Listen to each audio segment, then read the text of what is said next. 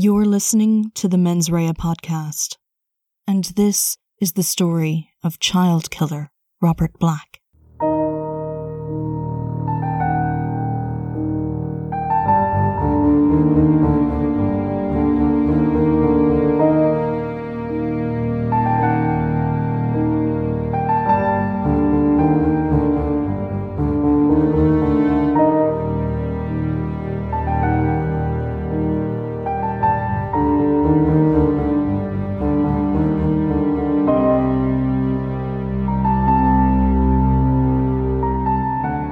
Losing sight of your child is a heart-stopping moment. It's a universal fear that we've all experienced at some point. Those situations in busy shops where you lose sight of the top of their head, or when they duck behind some equipment at the playground, or even when you give them permission to play on the street and they don't immediately run home when you call. Most of these situations only last for that moment, though, a few seconds of terror before your child returns to your sightline or emerges from behind a slide. Thank God, the relief. But sometimes the moment of relief doesn't come. Your child doesn't turn the corner and come up the drive. In the UK today, 1 in 200 children go missing. That's higher than the amount of missing adults reported. Of course, most of these kids are found within 24 hours, either by parents or police, or they simply come home themselves. A tiny percentage do not, though. And if you're part of that tiny percentage, the rarity of it means nothing to you. This aberration of likelihood has destroyed your world. And although more kids are reported missing today than ever before, it's a possibility we have all lived with for generations. We all fear the strange man in the van. These crimes, simply because they are so rare, all present in much the same way. A child snatched off the street, gone in the blink of an eye. What's perhaps more frightening is the fact that it can be hard to tell if any one disappearance is a singular event, or if there's perhaps an unknown connection between abductions, a single perpetrator. In April of 1969, 13-year-old April Fabb cycled her way to her sister's house in the picturesque country town of Roughton in Norfolk. But April never made it. Neighbours saw her on her journey, but she disappeared without a trace. She'd left her own house at 2 p.m. to cycle the 2 miles to deliver a birthday present to her brother-in-law, a packet of cigarettes. In their book, The Murder of Childhood, Ray Wire and Tim Tate outlined how, at 2:06 p.m., a man on a tractor saw April passing by, and a few minutes after that, she'd stopped to talk to friends who were with their donkey. Then, April's bike was found at 3 p.m. on the side of the road, only about half a mile from her home. There was no damage to it, or any sign of a struggle. Searches for April began shortly after the discovery and continued for days. Door-to-door inquiries were conducted, and a helicopter was called in to view the area from above, but nothing was ever found. On May 21st, 1973, Christine Markham left home to walk to her school at 8:30 in the morning in Scunthorpe, an industrial town south of Hull in eastern England. On her way there, Christine disappeared. She was abducted during a typically busy hour of the day, with a lot of traffic and people around in the area. She's never been found. 5 years later, 13-year-old Jeanette Tate went missing on August 19th, 1978, in Aylesbury, in the southwest of England. Jeanette disappeared while out doing her paper round, and while out cycling her route, she stopped to chat with friends as she pushed her bike up a hill. After that, Jeanette went off ahead of them. 5 minutes later, after the girls crested the hill themselves, they found their friend's bike and her papers scattered in a ditch. There was a tiny window between 3:27 and 3:32 that Saturday in which Jeanette could have been snatched. Authorities were quickly notified and searches began. In the small, quiet area, All the cars that had been there at the time were identified and tracked down, but the searches and inquiries got nowhere. Jeanette's body was never found. Then, on the 12th of August 1981, in Ballinderry, County Antrim, a rural part of Northern Ireland near Lough Neagh, 9-year-old Jennifer Cardy set off on her bike from her house to a friend's. She'd gotten permission from her parents to make the trip, and, after all, they lived in a quiet area. Her friend's house was close by, and it was a route she'd taken several times before. But Jennifer never arrived at her friend's house. Her worried parents went out looking when they were told Jennifer was missing, and soon enough they found Jennifer's bike. It was shoved into a hedgerow along the road Jennifer would have taken to her friend's. It looked like there'd been an attempt to hide the bike in the shrubs. It wasn't just dumped on the ground. It was an intentional placement. Police in Northern Ireland undertook an extensive search and were assisted by the British Army, but there were no further leads. A few strange cars had been seen in the area, but police were unable to trace them. The details were passed on to authorities both in the Republic and in England. Nearly a week later, on the 18th of August, a jogger spotted the body of a young girl in the lake at McKee's Dam, a fishing pond, in Hillsborough, County Down, which is about 10 miles or 20 kilometres from Ballinderry. It was Jennifer. The poor girl had been sexually assaulted and then dumped into the lake where she had drowned. After that, with no further leads, the case went cold. On the 30th of July 1982, at Coldstream, Scotland, about an hour and a half south of Edinburgh, and on the border with England, 11-year-old Susan Maxwell told her mother she wanted to go play tennis with her friend. Her mother Liz agreed, saying she could walk the 2 miles to the court. Susan was the eldest of the children in the household and had 2 half-siblings. She was mature for her age. At 4 p.m. that day, Liz decided she'd go and pick her daughter up. It was hot, and no doubt Susan would be sweaty and tired after walking so far and playing tennis for an hour. But Susan wasn't at the tennis court, nor was she on any of the roads leading home. She wasn't with her friend she'd been playing with either. The other little girl had arrived home after their tennis match already, alone. Liz Maxwell rang the police and a search for the young girl started immediately. Cornhill-on-Tweed, the area where the Maxwells lived just south of the border, was a very tight-knit community, and a number of people had seen Susan that afternoon. She was wearing a yellow top and matching shorts and carrying her tennis racket. The last sighting of Susan was at the bridge over the River Tweed at about 4:30.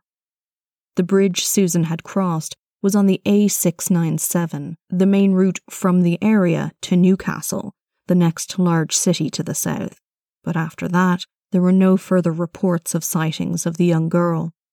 Susan was unobserved for only a minute or 90 seconds, and in that time, that tiny window, she was gone. She had simply vanished into thin air. The Borders area that Susan had lived in was a rural one, full of farmlands, forests and fields. A huge search was organised and every ditch, rubbish dump and stream was gone over. Tracker dogs were dispatched the night she disappeared. There were public appeals and a reconstruction was filmed, but nothing was found. Then, on the 13th of August, over 230 miles away, Susan's body was discovered in a ditch at a lay-by off the main road near Loxley, south of Utchiter. Police advised the family not to view the remains, and Susan was identified by dental records.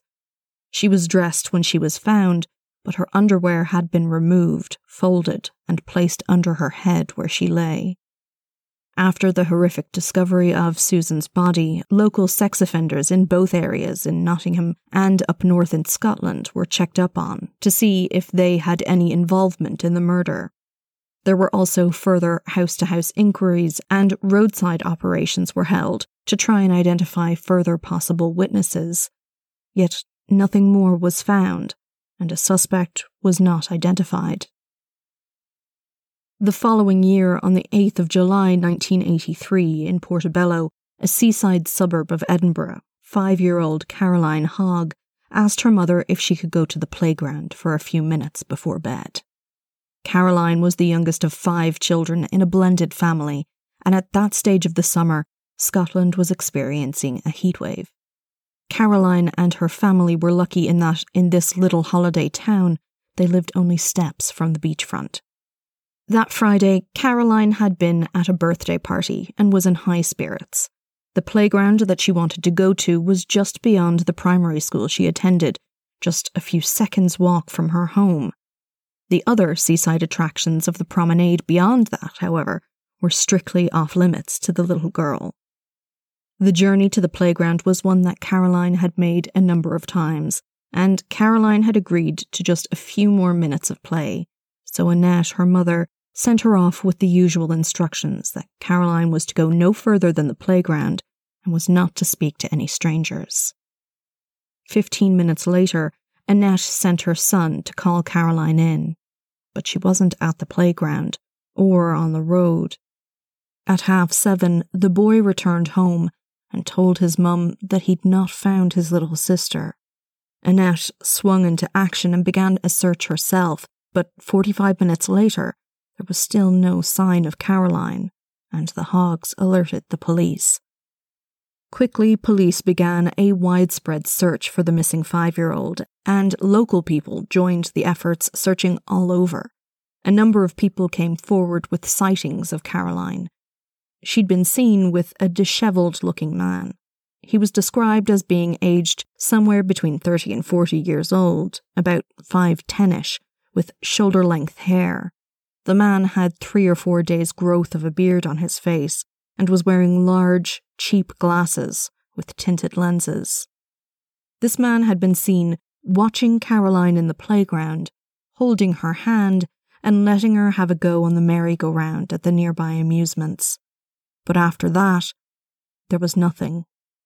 The man could not be tracked, and no sign of Caroline was found in the area, despite one of the largest organised searches in Scottish history. Then, on July 18th, 10 days after Caroline disappeared, her body was found in a ditch alongside the A444, just north of Birmingham at Tiercross, 300 miles away and over a 5-hour drive from her home. Caroline was identified by a necklace she'd been wearing. She was otherwise completely naked when found, but cause of death was unknown due to the condition of the body. There was, however, evidence to suggest that she had been kept in an enclosed space for some time after death, possibly in the boot of a car. Because of the similarities between Susan Maxwell and Caroline Hogg's cases, a joint task force was set up. Both girls had been abducted from Scotland, and their bodies had been discovered within 20 miles of one another, but hundreds of miles away from their homes. It was a task in and of itself to try and collate the information that had been gathered in both investigations. To complicate matters further, the information had been stored differently. The investigation into Caroline Hogg's death had all been entered into a database, but Susan's was not. Her investigation remained analogue, with hundreds and hundreds of cards and memo books and pieces of paper making up the investigation. It made it nearly impossible to cross-reference the actions taken by the 2 investigation teams involved. On March 26, 1986, 10-year-old Sarah Harper went missing from Morley, a small market town just south of Leeds. At 8 p.m. that night, Sarah had volunteered to go to the nearby shops for her mother to get some bread. She also took 2 glass bottles with her to get the deposit money back. Sarah walked the few minutes to the shop. She picked up the bread and bought 2 packets of crisps for herself with the deposit money before leaving the shop. But Sarah never made it home. Her mum Jackie began to worry almost instantly when Sarah hadn't returned. It was just a few minutes' walk, and by 8:15, Sarah should have been well home by that stage. Sarah's older sister Claire was sent to see if Sarah was hiding in the lane eating treats, but she was nowhere to be seen. Jackie packed the kids into the family car and began driving around looking for her missing daughter. At 9 p.m, after a futile search, Jackie rang the police. The area that Sarah was taken from was sort of off the beaten track, in the sense that it wasn't a high-traffic area. Generally, only those who lived and worked in the area went there, and there was no real passing traffic. Police thought whoever had taken Sarah likely had a reason to be there, and so the area was canvassed closely, looking for any information on who might have seen the girl, or perhaps the vehicle she'd been taken from the area in. House-to-house inquiries resulted in better information for the police to go off of. In particular, there were a number of unidentified or strange vehicles seen in the area. One was a white transit van parked nearly directly outside Sarah's house.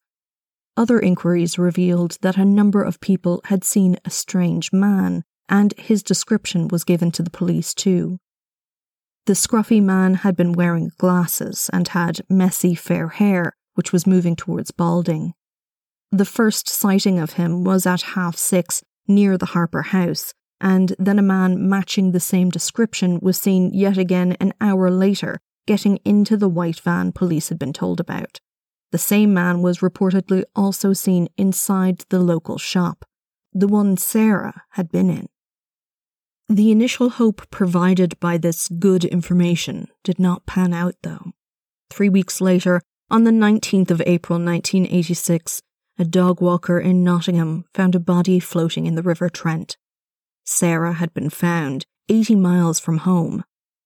At autopsy, it was discovered that she had gone into the river alive and suffered horrendous injuries, particularly to her genitals, before her death. The water taken from her stomach also told investigators that, rather than being thrown directly into the River Trent, she had initially been dumped in the River Soar and drifted to the River Trent at Wilford, 10 miles or so downstream. Police investigating Sarah's murder asked all other forces in England and Wales to identify anyone likely to be a suspect in such a case and find out where they had been the night of the abduction. If these known offenders couldn't account for their movements that night, the team asked that the other forces follow their suit and search the men's homes and vehicles for any further evidence. A description of the white transit van and the shabby balding man was sent to each force. Several thousand people who had convictions for indecency or who had a similar vehicle were checked, but nothing turned up. 4 years after the abduction and murder of Sarah Harper, another girl was taken. On the 14th of July 1990, in the small village of Stowe, about an hour's drive south of Edinburgh, 6-year-old Mandy Wilson was headed for a friend's house to call on her to play. A neighbour watched as she skipped down the road, but noticed that, as the little girl passed a white van which was parked up on the path, Mandy seemed to stop. The neighbour, the local postman David Herks, saw Mandy's small feet standing next to those of a man, and then the little feet disappeared. The van sped off. Herks called the police, gave them the registration of the van and a description. The van was still in the area when police stopped it and pulled a man who said his name was Robert Black from the front seat. In the back of the van, gagged with sticking plaster and tied into a sleeping bag, was a terrified Mandy Wilson, minutes away from suffocating.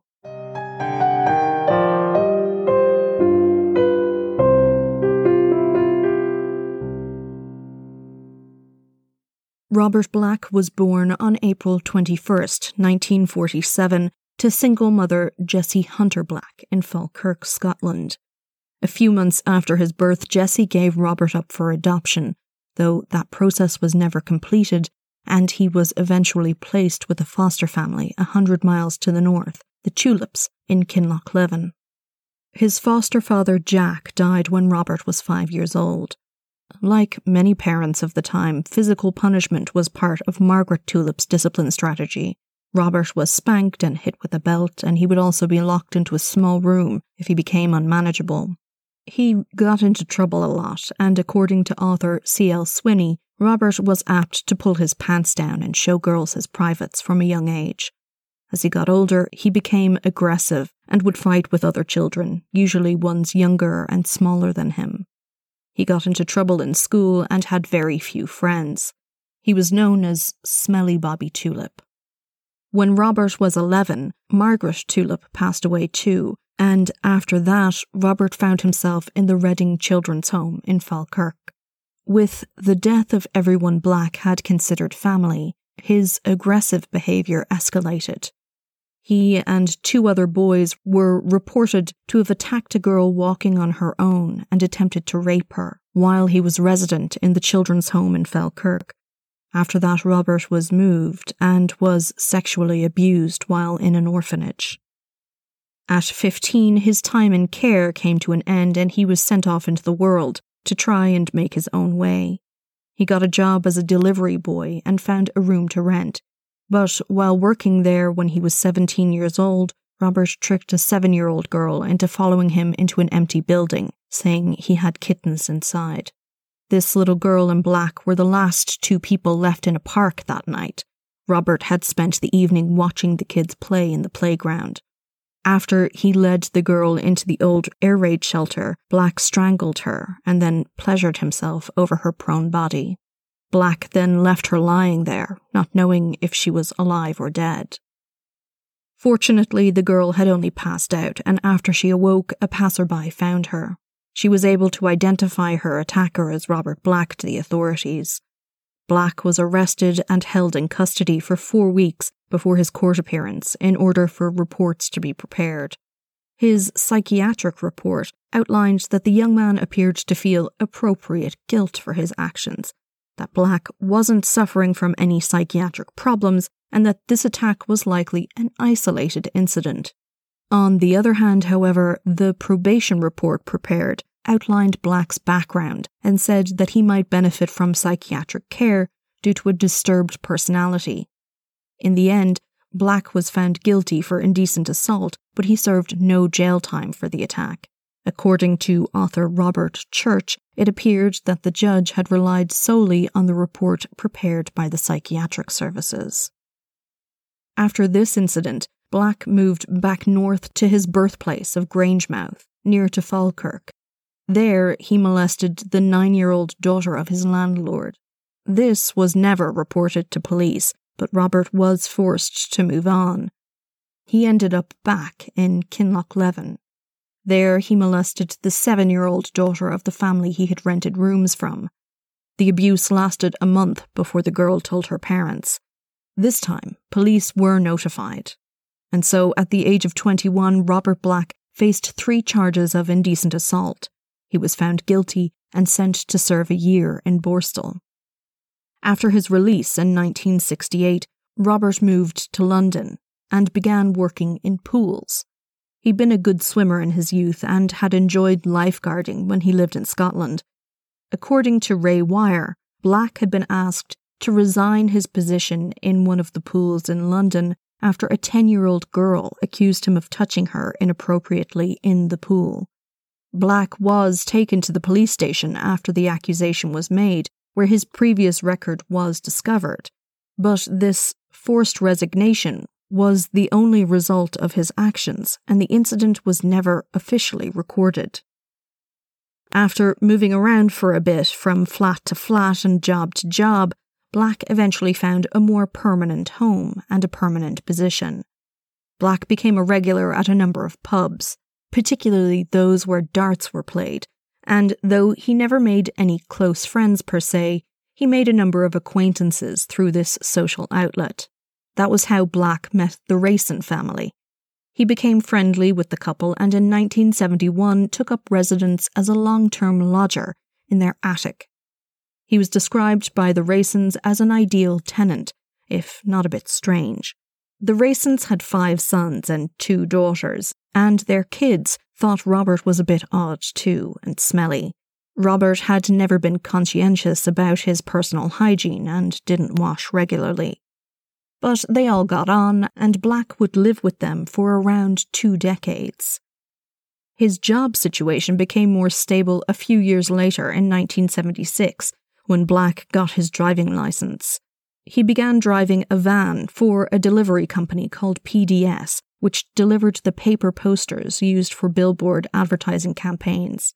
He drove all over the country, and Black liked the job.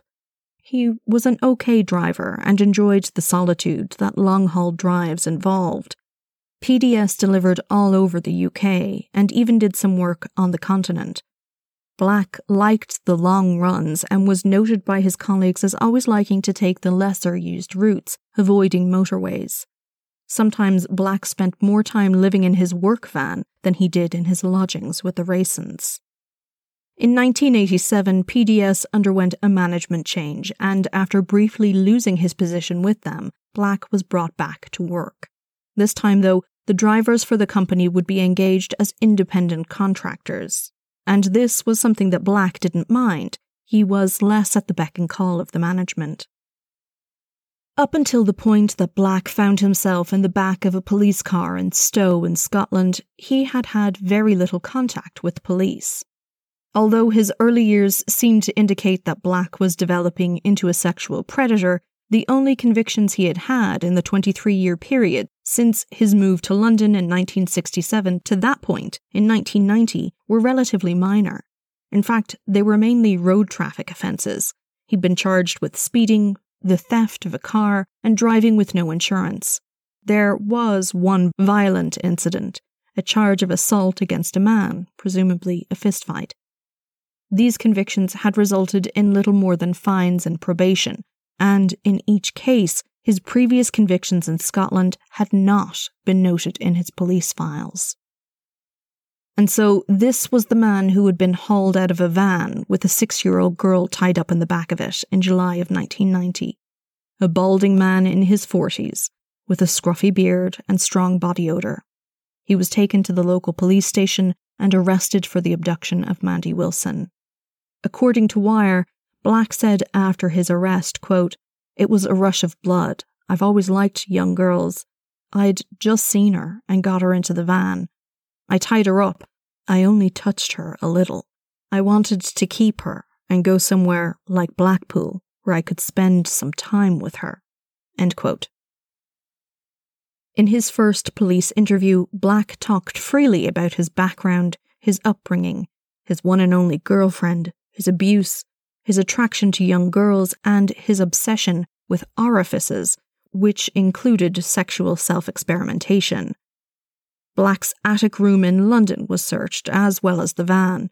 Police discovered that Black had a fixation with child abuse imagery. He had stored 110 magazines, 58 films or videos of child abuse images, and also had 5 scrapbooks and loose photographs. Some of these pictures were of children at the beach, taken surreptitiously by Black himself. But the majority of the quote-unquote collection was obvious images of abuse. Black had gone abroad to buy some of the materials. Denmark was one such place where between 1960 and 1970, child pornography was possible to produce legally, so long as Danish children were not abused in the process. Police discovered that Black was working towards the goal of a trip to Thailand as well. The search of Black's work van, seized as evidence in Scotland, uncovered twine, sticking plasters, and girls' clothing. On the 10th of August 1990, Robert Black appeared in court charged in relation to the abduction of Mandy Wilson. Police outlined the evidence they had to the court, and a psychologist, Dr. J.A. Bard, told the court that Black, in his opinion, would remain a danger to children. Despite the huge amount of evidence that police had against him, Black and his legal team decided to get their own psychological assessment done. If perhaps they could get another medical professional to disagree with Dr. Bard, it would assist in Black's defence. It was at this point that Ray Wire, the co-author of the book The Murder of Childhood that has been referenced a few times so far, actually steps into this story. Wire was at the forefront of the treatment of sexual offenders in Great Britain, and he met with Black while the charges against him for the abduction of Mandy Wilson made their way through the courts. But Wire's assessment more or less agreed with Dr. Bard's previous finding that Black was a danger to the public. Unlike Bard, though, Ray Wire managed to strike up a rapport with Black, and later Black would describe exactly what had happened to Mandy Wilson that day. Black told Wire about how he had spotted Mandy walking on the street that morning.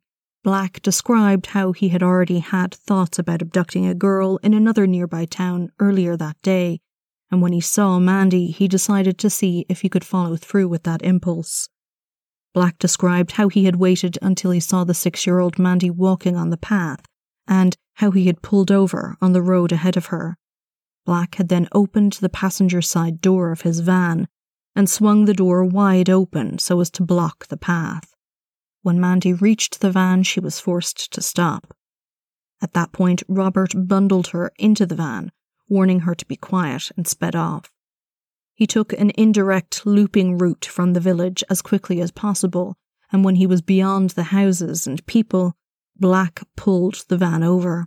There he had tied Mandy's arms behind her back, covered her mouth with a large plaster, and touched her. Then he shoved her into a sleeping bag and tied her in. For some reason, Black decided to drive back through the village to get to the nearest A road. That's when he'd been spotted by police. It was all over in minutes, and even then, in that short time, Black had sexually abused the little girl.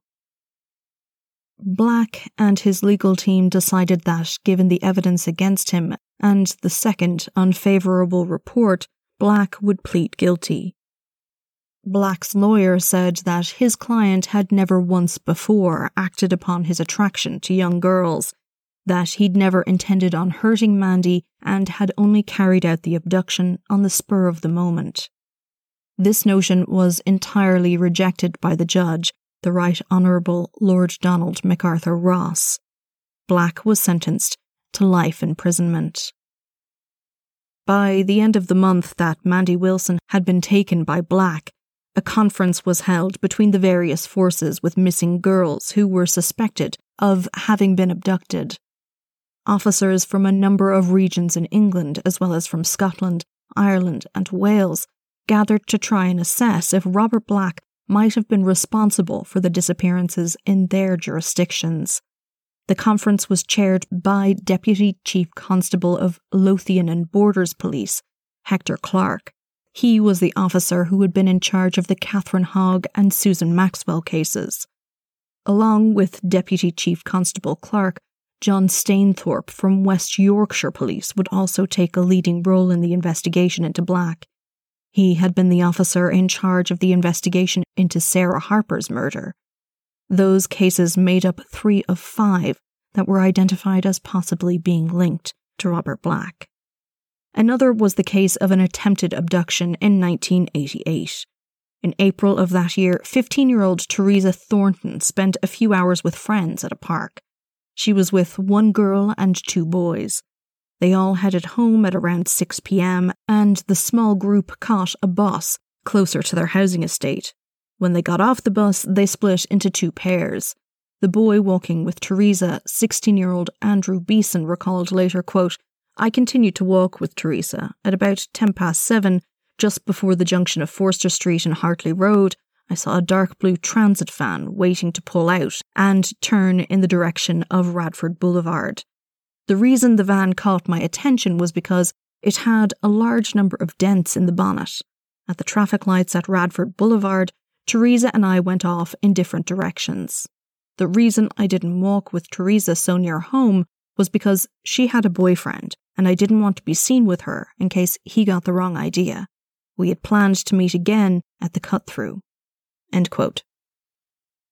After that, the dark blue beat-up-looking van had turned at the top of the road and returned to the stretch of road where Teresa was walking.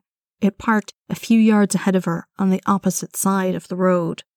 A man had called out to Teresa, who looked much younger than 15, asking if she could help him with the car. She ignored him, but then, after she passed the van, she was grabbed from behind. When she screamed, the man put his hand over her mouth. Teresa bit him.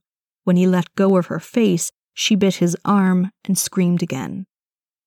When Andrew heard the screams, he ran back towards where he had left his friend and saw Teresa's legs kicking out from the open driver's door of the van, underneath a man.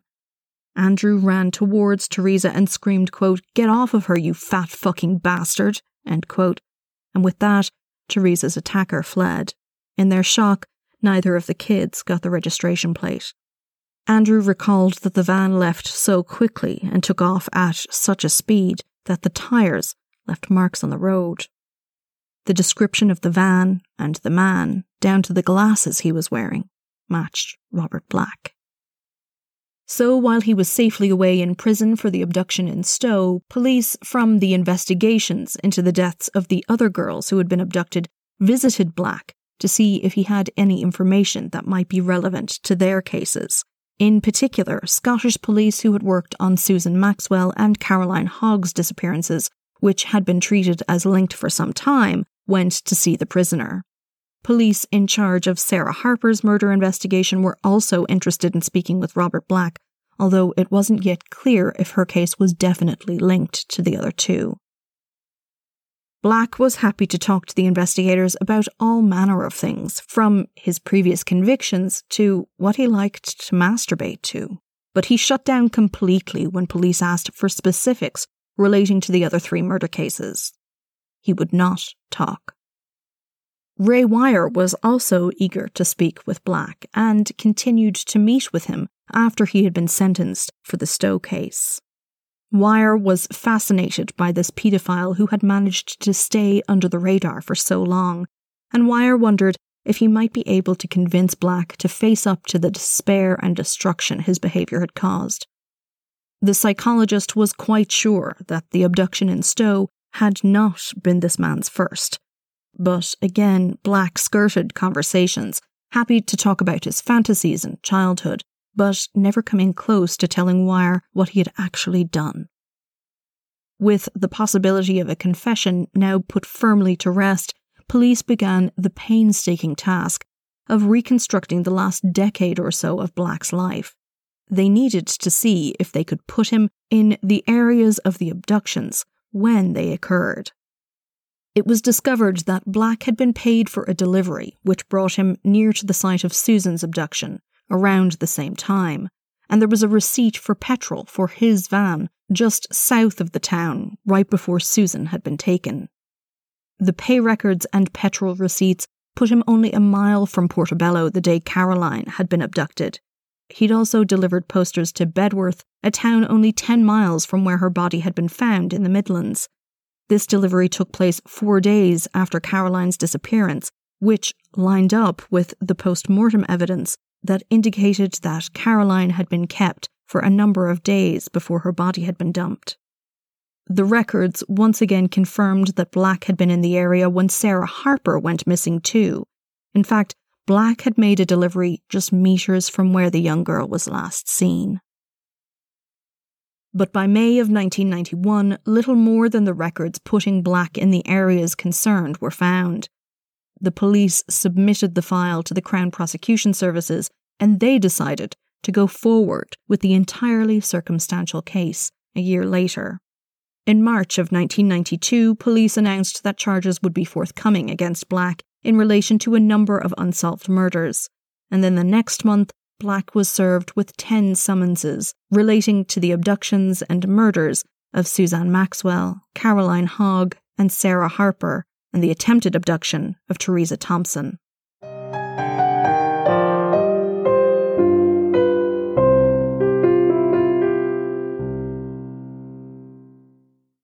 The case against Black was going to be complex for a number of reasons. Firstly, there was a huge amount of evidence generated by each individual missing persons and then subsequent murder investigation relating to the 3 girls. All of that had to be handed over to the defence team, which was, at a very basic level, a logistical nightmare. The files were huge and dispersed over so many investigation locations, and so a building was located in Newcastle upon Tyne and rented out. 2 entire floors were taken up with documents from the investigations in order to allow Black's defence team view every single document in all the investigations relating to the charges he was facing. Secondly, the crimes Black was accused of had occurred in 2 jurisdictions. 2 of the girls had been abducted in Scotland and transported to England, where they were killed. There were also questions about how the cases would be run. The Crown obviously wanted the three girls' cases to be heard together, as they were part of a series of murders, whereas the defence team wanted Black to face the charges in relation to each case one at a time. Finally, there was the legal issue of whether or not evidence of what had happened with Mandy Wilson in Stowe would be allowed to be presented before the court. The defence argued that this would be highly prejudicial, whereas lawyers for the Crown argued that the crime committed against Mandy was so similar that it simply could not be ignored. Each of those issues had to be hashed out and argued before any trial could occur. In pretrial hearings, it was determined that Black would face all charges together, and as the majority of the crimes had occurred in England, that would be the venue for the trial. Lastly, the jury would indeed hear what had happened to Mandy Wilson. Finally, on the 13th of April 1994, Robert Black appeared before Mr. Justice William Macpherson in Newcastle upon Tyne. Leading the case for the Crown Prosecution Services was Mr. John Milford, who was assisted by Toby Hedworth and Roger Cooper. Black's defence team had undergone a change just weeks before the trial was due to start. Alan Rawley, who had been heading up the defence, had another trial which was likely to overrun in another court. Mr. Justice Macpherson declined to put Black's trial date off. So, with just 3 weeks to catch up, Black's new team was put in place, led by Mr. Ronald Thwaites, Queen's Counsel. Mr. Milford opened the prosecution's case by outlining the circumstances of each crime, asserting that they were carbon copies of one another, and that the jury would find that the evidence proved that Black had committed those crimes as part of a series. As recorded by Robert Church, Milford stated, quote, "These three offences are so unusual, the points of similarity so numerous and peculiar, that it is submitted to you that you can safely conclude that they were the work of one man. The Crown alleges that Robert Black kidnapped each of his victims for sexual gratification, that he then transported them far from the point of abduction and murdered them." End quote. Milford's speech lasted 5 hours. Firstly, witness statements relating to the disappearance of Susan Maxwell were read to the court. What had happened the day she went to play tennis and had never come home, who had seen her in the area, and what Susan had been like. A pathologist also gave verbal evidence of his findings at Susan's autopsy. The following day, a forensic scientist described the contents of Black's van when it was searched after Mandy Wilson's abduction. He went through all the items inside and stated that he had examined them for DNA evidence, but nothing of significance was found, nor was any of the forensic team able to link Black to any of the bodies of the other girls. They spent 6 months going through all 1,800 samples included in the evidence, and still, they'd found nothing. Then the court heard from Black's former employer, Eric Mould, who had once been a director at PDS. He was asked to describe Robert Black, who he recalled had a quote-unquote personal hygiene problem. Other former bosses said that they had been reasonably friendly with Smelly Bob, as he was known, though he was a bit unusual.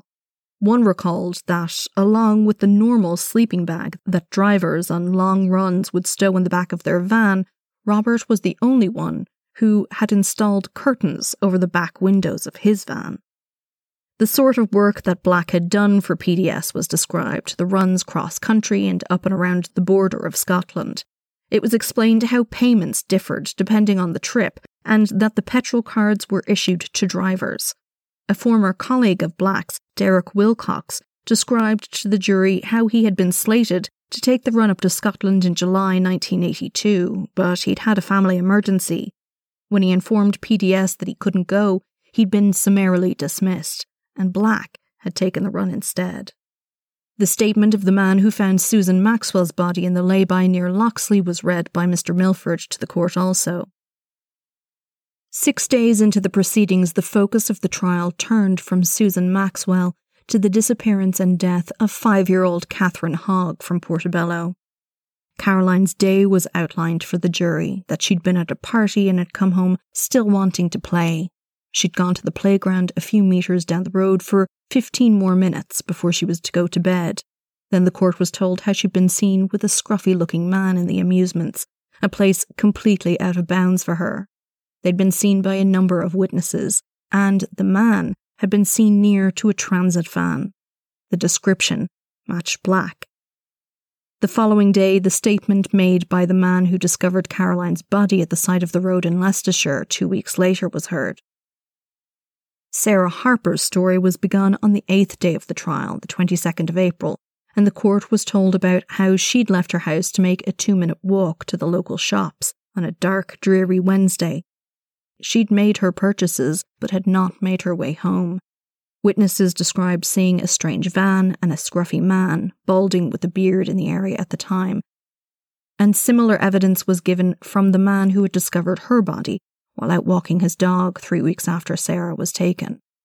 Evidence was also heard from the pathologist who conducted her post-mortem. Sarah had been brutally raped, she had been knocked unconscious and then thrown into the river, where she drowned.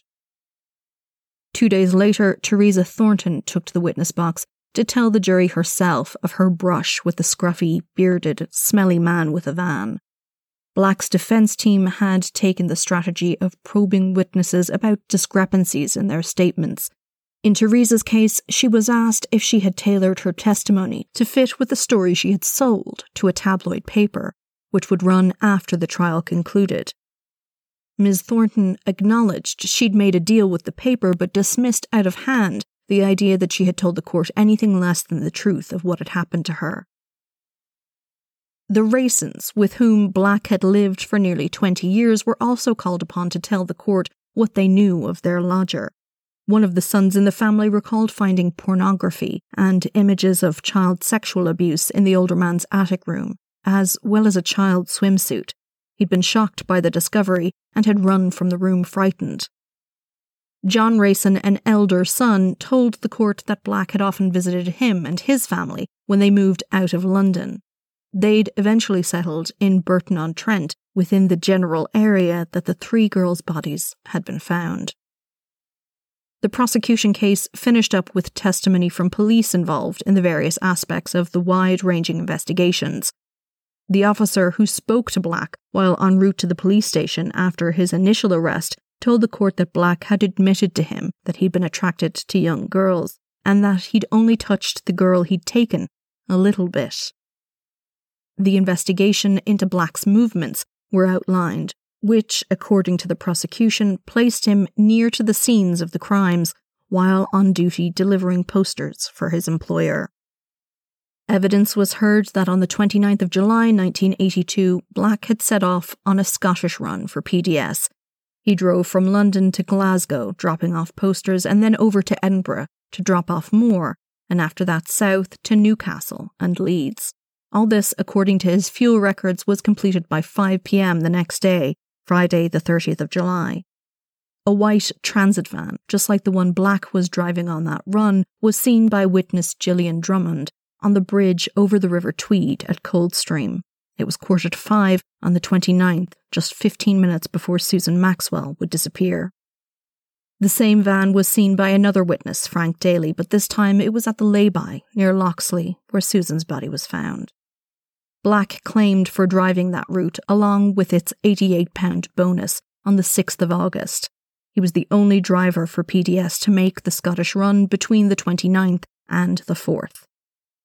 Petrol records from a BP card registered to Black traced him and a grey Ford Transit from Northampton on the 7th of July 1983 and on to Hull, followed by a stop at Newcastle that afternoon. After that, Black bought more petrol near Berwick-on-Tweed on the road north to Scotland. The next record of his movements that day put him in Glasgow. To get there, he would have had to drive through Edinburgh, not far from where Caroline Hogg lived at the time, in Portobello. Black was back in London and home by the 9th.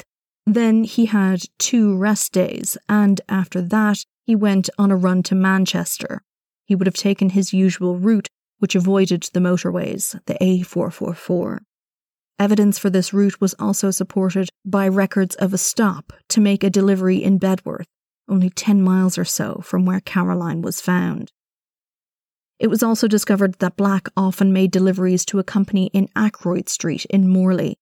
He was there often enough that he'd taken to parking his van in the company's yard and sleeping in it there. He'd made a delivery there the night Sarah Harper went missing. He was logged by the company as having delivered his posters around 6 p.m. after hours. Further, petrol records showed that he had not headed home, but back along his route. Witnesses saw his van driving near to Nottingham. On the weekend of the 23rd of April 1988, Black was the only PDS driver who bought petrol for his work van, a blue Ford Transit. His travels put him near Radford, where Teresa Thompson was attacked. There was also CCTV from a bank next to where the attempted abduction had occurred at the time of the attack. A dark blue transit van was recorded on the footage, parked just as the teens had described. The registration was not visible, nor was the attack, but it supported the story and provided yet another circumstantial link to Black. Lead detective Hector Clark described how it was only after his arrest for the abduction in Stowe that Black had come to police attention. His name had never come up in relation to any of the previous investigations. He wasn't living in any of the areas involved, and though Black did have a job that took him to those areas, his previous criminal record was not such that it would have been flagged for their attention. When the prosecution finally rested, it was the day before the May bank holiday weekend, and so there would be a long break for people to rest and think over what they had heard before the defence would begin their arguments. Mr. Thwaite's opening speech focused on the failings of the police and their investigations over an 8-year period, and asked how, when they had been unable to make a case for so many years, could the jury reasonably rely on the evidence now presented to them. He asked, quote, "How many reputations have been broken during that time? No one knows, but you may think this series of cases reeks of failure, disappointment, and frustration, brought to an end, the police hoped, by the capture of Black, who was brought before you as the murderer for all seasons." End quote. He argued that Black was to be taken as a sort of scapegoat for all child murders on the basis of one incident. Black did X, so he must have done Y. The evidence offered over the next number of days for the defence mainly consisted of witnesses who had offered differing information in the wake of the abductions of the young girls, in an attempt to imply that there were other explanations for what had happened, trying to pick apart the circumstantial evidence that the police and the Crown Prosecution Services had so carefully untangled and stitched together. Different cars were introduced, a red car or a blue, a Ford or a Datsun, different men, older or wearing a rainmac, anything to try and raise doubt in the jurors' minds. But the defence case was a much shorter affair, just 2 days. Then the closing speeches began, and on the 16th of May, Mr. Justice Macpherson gave his summing up. He told the jury that they must not convict Black on the basis of dislike of him, or because they knew of his previous conviction for abduction. They must base their decision on the evidence offered against him in court. The evidence relating to the 3 murders themselves indicated that they were linked. The similarities were more than mere coincidence. He reminded the jury that it was Black's right to decline to take the stand in his defence and that no inferences could be made from that. The defence's case boiled down to the assertion that yes, Black was a terrible human being, but the police were trying to tidy up unsolved cases by blaming him. They had not considered other suspects, because there weren't any. Just because he was a, quote, wicked and foul pervert, end quote, did not mean he was a murderer. Once the summing up was concluded, the jury of 6 men and 6 women were sent away to begin deliberations the following morning. They would review the evidence over 3 days before returning on Thursday the 19th of May, 1994, when they found Black guilty of all 10 counts. Macpherson handed down the mandatory life sentence and gave a recommendation of a minimum 35 years to be served. As Robert Black was taken from the court, he turned to a group of policemen who had come to hear the verdict. He said, quote, "Well done, boys." End quote. Black's appeal was heard on February 20th, 1995, arguing firstly that the summing up had been imbalanced, and secondly, and more importantly, that the similar fact evidence should not have been allowed. Every difference between the victims and the circumstances of each crime was pointed out, but leave to appeal was refused. In the immediate aftermath of the trial, Black and his multiple child murders were the subject of a media blitz due in no small part to the interviews that Ray Wire had conducted with Black while he awaited trial. In 1990, at their first meeting after Wire's assessment of Black, Robert had signed a consent that Wire could publish the contents of their interviews, which continued until 1993. And the contents of these interviews were published, both in a documentary that was aired days after the verdict was announced and in the book that Wire completed with Tim Tyne, referenced throughout this story, The Murder of Childhood. In one interview with Wire, Black described to him a number of random predatory attacks he'd committed, as well as grooming, which occurred while Black was still living in Scotland just after he was released for his attack on the 7-year-old girl in the disused air raid shelter. Black told the psychologist that he'd carried out these sorts of attacks on 30 to 40 girls. Black would simply spot them on the street while he was working as a delivery boy. He'd get close to them or sit next to them and indecently assault them. Wire believed Black when he told this story, and if it was the truth, it seemed unlikely that Black had attacked only 5 young girls in adulthood while working as a delivery driver. And the media weren't the only ones who were scrutinizing Black's history of assaulting and abusing young girls. The police, though irked to find out that Wire had been interviewing Black without their knowledge, also believed he was likely responsible for more assaults, and perhaps even more murders. They continued to try and track Robert Black's movements from the late 60s to the point of his arrest in 1990. The 1969 disappearance of April Fabb was one such case.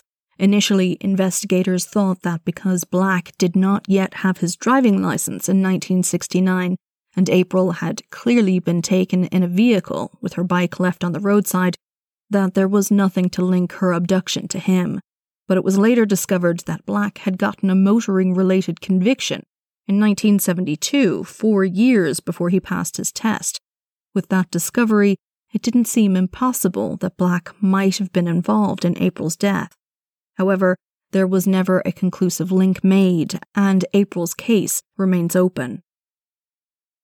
In the case of Christine Markham, who disappeared on her way to school in Scunthorpe in 1973, police have confirmed that Black is no longer a possible suspect. It would seem that Jeanette Tate, who went missing in 1978 while out on her bike during a paper route, was thought at this point by police to be perhaps linked in some way to Robert Black, but in 2008 it was announced by the Crown Prosecution Service that there was insufficient evidence to proceed against Black for her abduction. But Robert Black did find himself once more in court facing charges.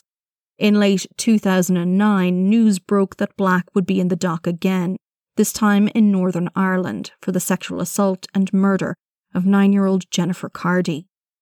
The trial began in Armagh Crown Court in September of 2011. Again, the prosecution's case was a circumstantial one.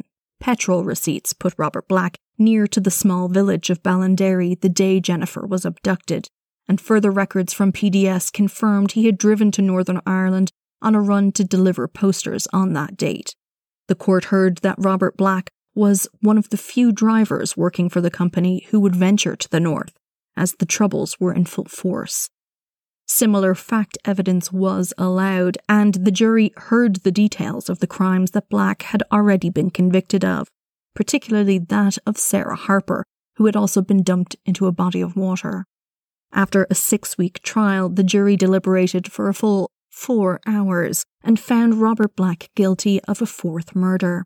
He was sentenced to life, with a minimum of 25 years to be served, and was returned to prison. In January of 2016, Robert Black died of a heart attack while in Magaberry Prison in Northern Ireland. He was 68 years old and was in otherwise relatively good health. His death was sudden and unexpected. Days after his death, amidst reports that his remains had gone unclaimed by family, the media learned that Black was in fact weeks away from being charged with Jeanette Tate's murder. The Daily Record reported that there had been an extensive 2-year investigation into the case, and at the time of his death, the full evidential file was being submitted to the CPS. Detective Superintendent Paul Bergen from the Devon and Cornwall Police told the paper that he had expected to get the final charging decision in weeks rather than months. Black had lost his appeal against his conviction for Jennifer Cardy's murder, which was what had allowed the reinvestigation into Jeanette Tate's case. The appeal court had decided that Black's offending pattern was unique, and as such, it could be used to make a case that he must have also committed other similar murders. Reporting from the time also gave indications that, in the course of the reinvestigation, a number of new witnesses had been identified. Detective Superintendent Bergen said that both the police and the Tate family were devastated at the news that the charging would no longer happen.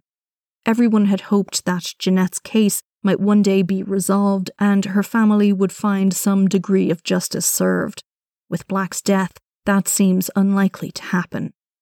Last year marked 40 years since Jeanette's disappearance and presumed death. Devon Live, a local news site, produced a long-form article hosted on its own website and a 4-part podcast series called The Disappearance of Jeanette Tate. There's no telling how many crimes Robert Black actually committed. Not only was he thought to be the primary suspect in Jeanette's disappearance because he drove throughout Britain, Ireland, and parts of continental Europe, he's been mentioned in relation to a number of cases in various countries. Because he was known to have travelled to the Netherlands, Germany, and France a number of times, Black's name has been associated with up to 13 cases in those jurisdictions, as well as in the UK. In Ireland, his name is linked with the case of the missing 6-year-old Mary Boyle, who disappeared in March of 1977. Mary has become the longest missing child in Ireland, and her case has caused controversy, resulting in a defamation suit and division within Mary's surviving family.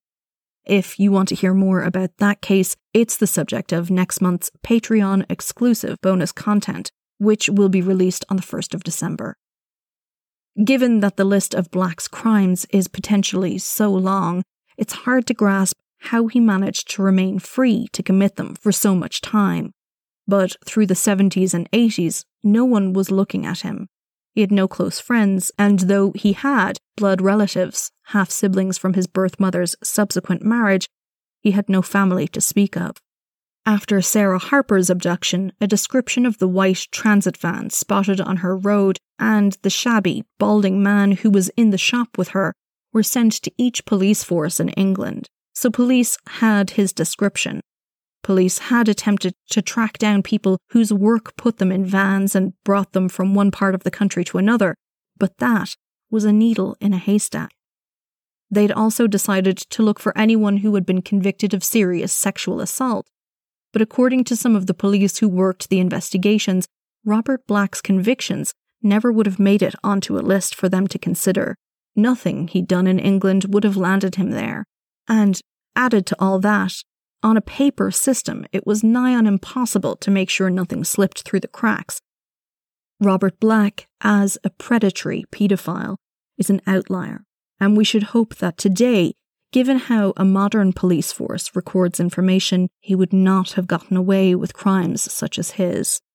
But often, though, as Wire points out, predators such as Black adapt their lives in such a way as to facilitate their abuses, and to allow them to continue it without being caught.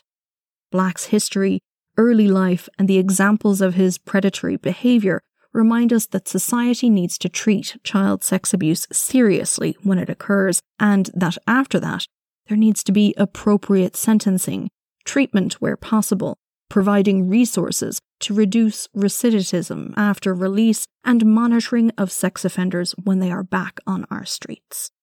As reproduced in Wire and Tate's book, John Stainthorpe, who worked on Sarah Harper's case, later recalled, quote, "Black was an absolute cracker of a subject.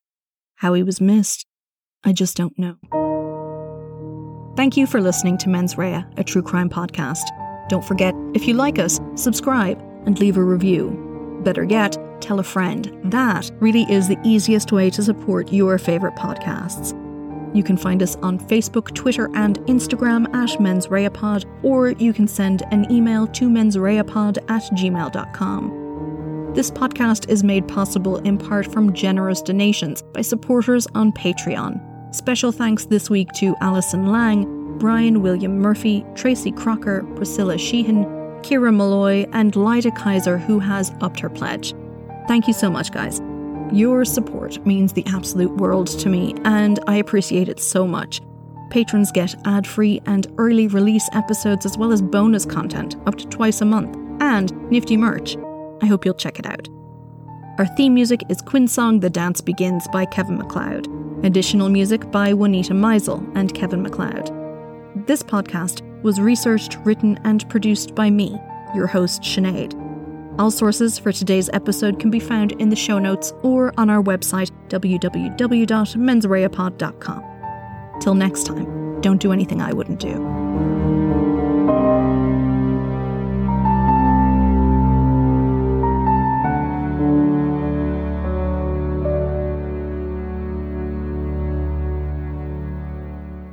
And Mr. Justice McPherson.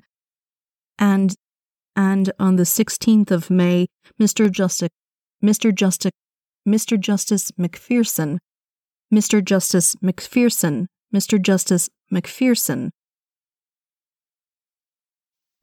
How does a man survive 80 years in prison for a crime he didn't commit? What's the true story behind Hurricane Katrina? Why did 9-year-old Aisha Degree pack a bag in the middle of a stormy night and disappear? And how did serial killer Samuel Little kill 80 people without the police finding out? These are the stories you won't find on other podcasts. The stories that often go unnoticed. The victims that are lost to time. Writer-producer James Hayes, sound designer and co-producer Liam Fox O'Brien, and host Carl Ellis Grant will answer these questions in Another Shade of Crime, a monthly true crime podcast about crimes committed by and against people of color. Because crime does not discriminate. Find us on iTunes, Spreaker, or anywhere podcasts are found.